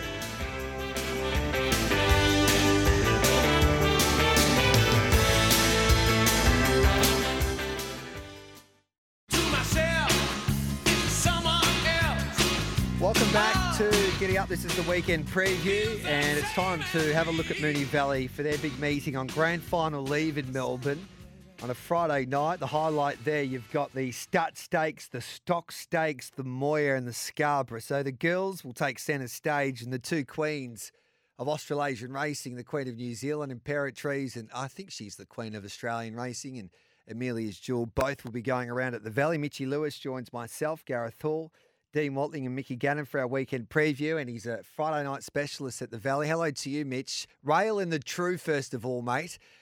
Probably on a good surface. How do you think this track will play under lights for the first time this season? Morning, mate. Yep, I'm really looking forward to it. Last time we were in the True, it was, it's going to favour the leaders. It generally does. One thing that I tend to look to is in some of these night meetings, what you can find is the deeper you sort of get into the card, it brings the back markers in. I've got a weird little theory on it that sometimes it gets a little bit of dew on those inside lanes under the lights, but that's just me, perhaps with a tinfoil hat on, I'm not sure, but I'm favouring leaders, that's for sure. All right, then let's get stuck into it. We'll start off with the Group 1, the Moir. Now, this is interesting because some of these horses are coming off that fastly run track record type of race there, which it was in the McEwen. And I think some of them are better over a bit more of a trip, like a Rothfire and Imperatrice, and they have to stay at the 1,000 here at the Valley. So you got Rothfire inside gate 750, Uncommon James, who's trialled nicely at 460. Then you've got a horse like Sue Style at 23, Acromantral at 34, Imperatrice $1.75, and the mare is Fura with different form lines. If this was at Caulfield, I'd be nearly tipping her. But she just hasn't got the same form, I don't think. I don't think she loves the Valley that much, Mitchy. But I think this smaller field might suit her come tomorrow night. So your thoughts on this year's Moir? Yeah, I've sort of had a score. I think she's only had the one run here at the Valley, so I wouldn't pot her yet. But I was keen to be with her if she was drawn closer to the rail. I'm a little bit concerned with horses like Zoo Style and Acromantula that just might put her under a little bit of pressure from that barrier 6. But I think they're going to find Imperatrice really hard to beat. I just think she gets a good setup. There'll be plenty of speed, and I think she's got the adaptability to be able to go forwards and sort of sit off that speed. I think I'm a little bit hard to take the price. I think someone like Rothfire and Asphora top 4 in the same race multi is probably a pretty nice bet. I just think Bad Luck's going to beat Imperatrice, but she's probably too short to back, in my opinion. The more I look at this race, I'm keen to play for her each way here, Mickey Gannon. I think she's a 1,000-metre specialist. They've had those runs under their belt, Imperatrice and a horse like Rothfire. I reckon they might be looking for more ground come Friday night. I think she's a play, as for her. It's interesting, though. 1,100 back to 1,000, G. Have you got any query there? Sorry, mate. 1,100 back to 1,000 metres. Is there any No, I don't. there? I think 1,100, 1,000 to her sweet spot. I think that's perfect for her, to tell you the truth. Okay, so I sort of I had that sort of marked as a negative, but I'll take that on board. I thought Uncommon James was a horse I was like really keen to play this spring. Do they have Everest aspirations with this horse, G? I think everybody's got Everest aspirations, but I think at the moment they might be just concentrating in Victoria. But if they do win on Friday night, I reckon they would think strongly if they can get a good deal to go to an Everest. I've got no doubt. I have a strong feeling. Yeah, I have a strong feeling this horse will just jump out of the ground here. It's going to sit off a hot tempo. It's going to be there in the running line.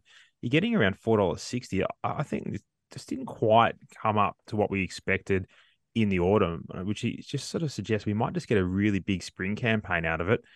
This Damien Lane, barrier 7, sits off a hot speed, flies late. I think it can win this. I don't think it could go onto an Everest slot.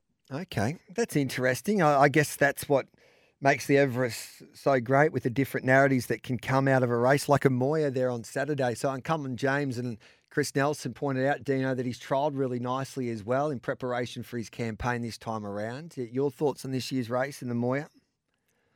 Yeah, I will stand there and clap if the trainer Walker can get Imperatrice to win second up, staying at 1,000 metres at the Valley. I just think it's an awful setup. A horse that runs well fresh often has a flat run second up. The reason to offset that, or the way to offset that's the rising trip. Now we're talking about Imperatrice, who's a mare who gets over 1,400 metres. So I think staying at 1,000 metres is a massive concern. And then you look at the price. You got $4 last start.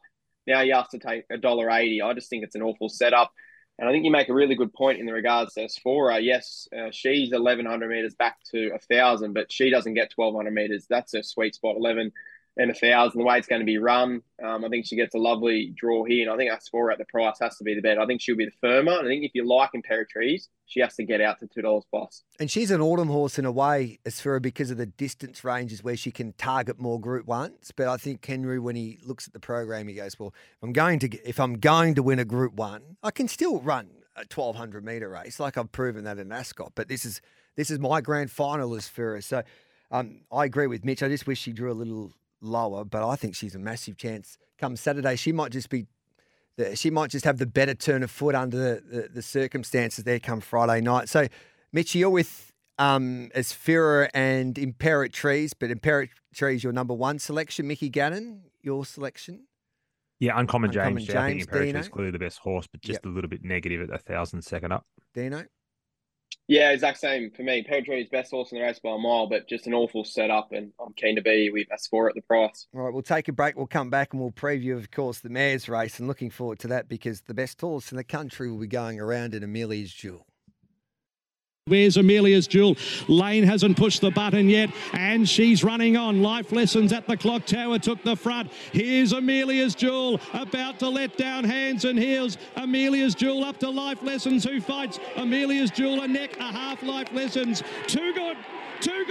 Amelia's Jewel, I like Life Lessons. And she goes around in the stock stakes, this wonderful mare from WA. I speak of Amelia's Jewel, and she is nice and short in this race at $1.40. She'll probably go back towards last there on Friday night.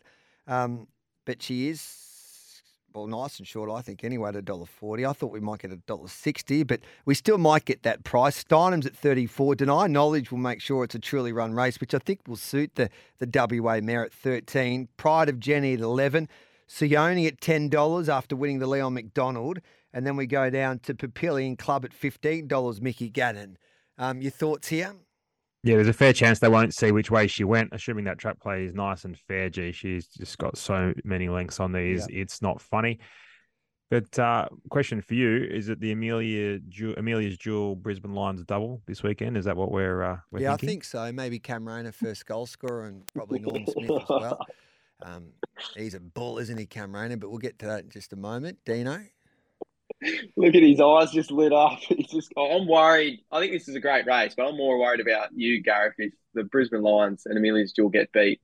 I'm very worried. I think she'll spank him here. I think it's one of the weaker Group 2s you'll find. I think as long as the track play fair, she'll win. Do you want to try him in $1.30? No, thank you, Mitchie. Yeah, I'm the same. I think she wins. I hope she does, just to keep the narrative going into the Cox Plate. I'm in this race. I'm looking at someone like probably Sione as a place bet at around $2.25, or even Party Princess at $5, just from barrier 3. Party Princess ran some really good numbers in Adelaide last year during the carnival and up to the 1,600 metre now. I think $5 for a place on her is overs. If they get beat, Dino, as my life coach said the other day with my ADHD, he said, Gareth, you made some mistakes over your life, but you're resilient. So if they get beat, inevitable, son. We'll be back on Monday. Don't worry about that, because we love it. Now, race 5 at the Valley for the 3-year-olds, which is the Stut Stakes, the Stut and Stock Stakes there at Moonee Valley on a Friday night. Griff's at $3.40. Fist of Fury, he didn't get kicked the other day, but he was still scratched at Flemington, $6.50. Mojay Desert at $9. King of Fighters, yet to win, but geez, he's a talented galloper.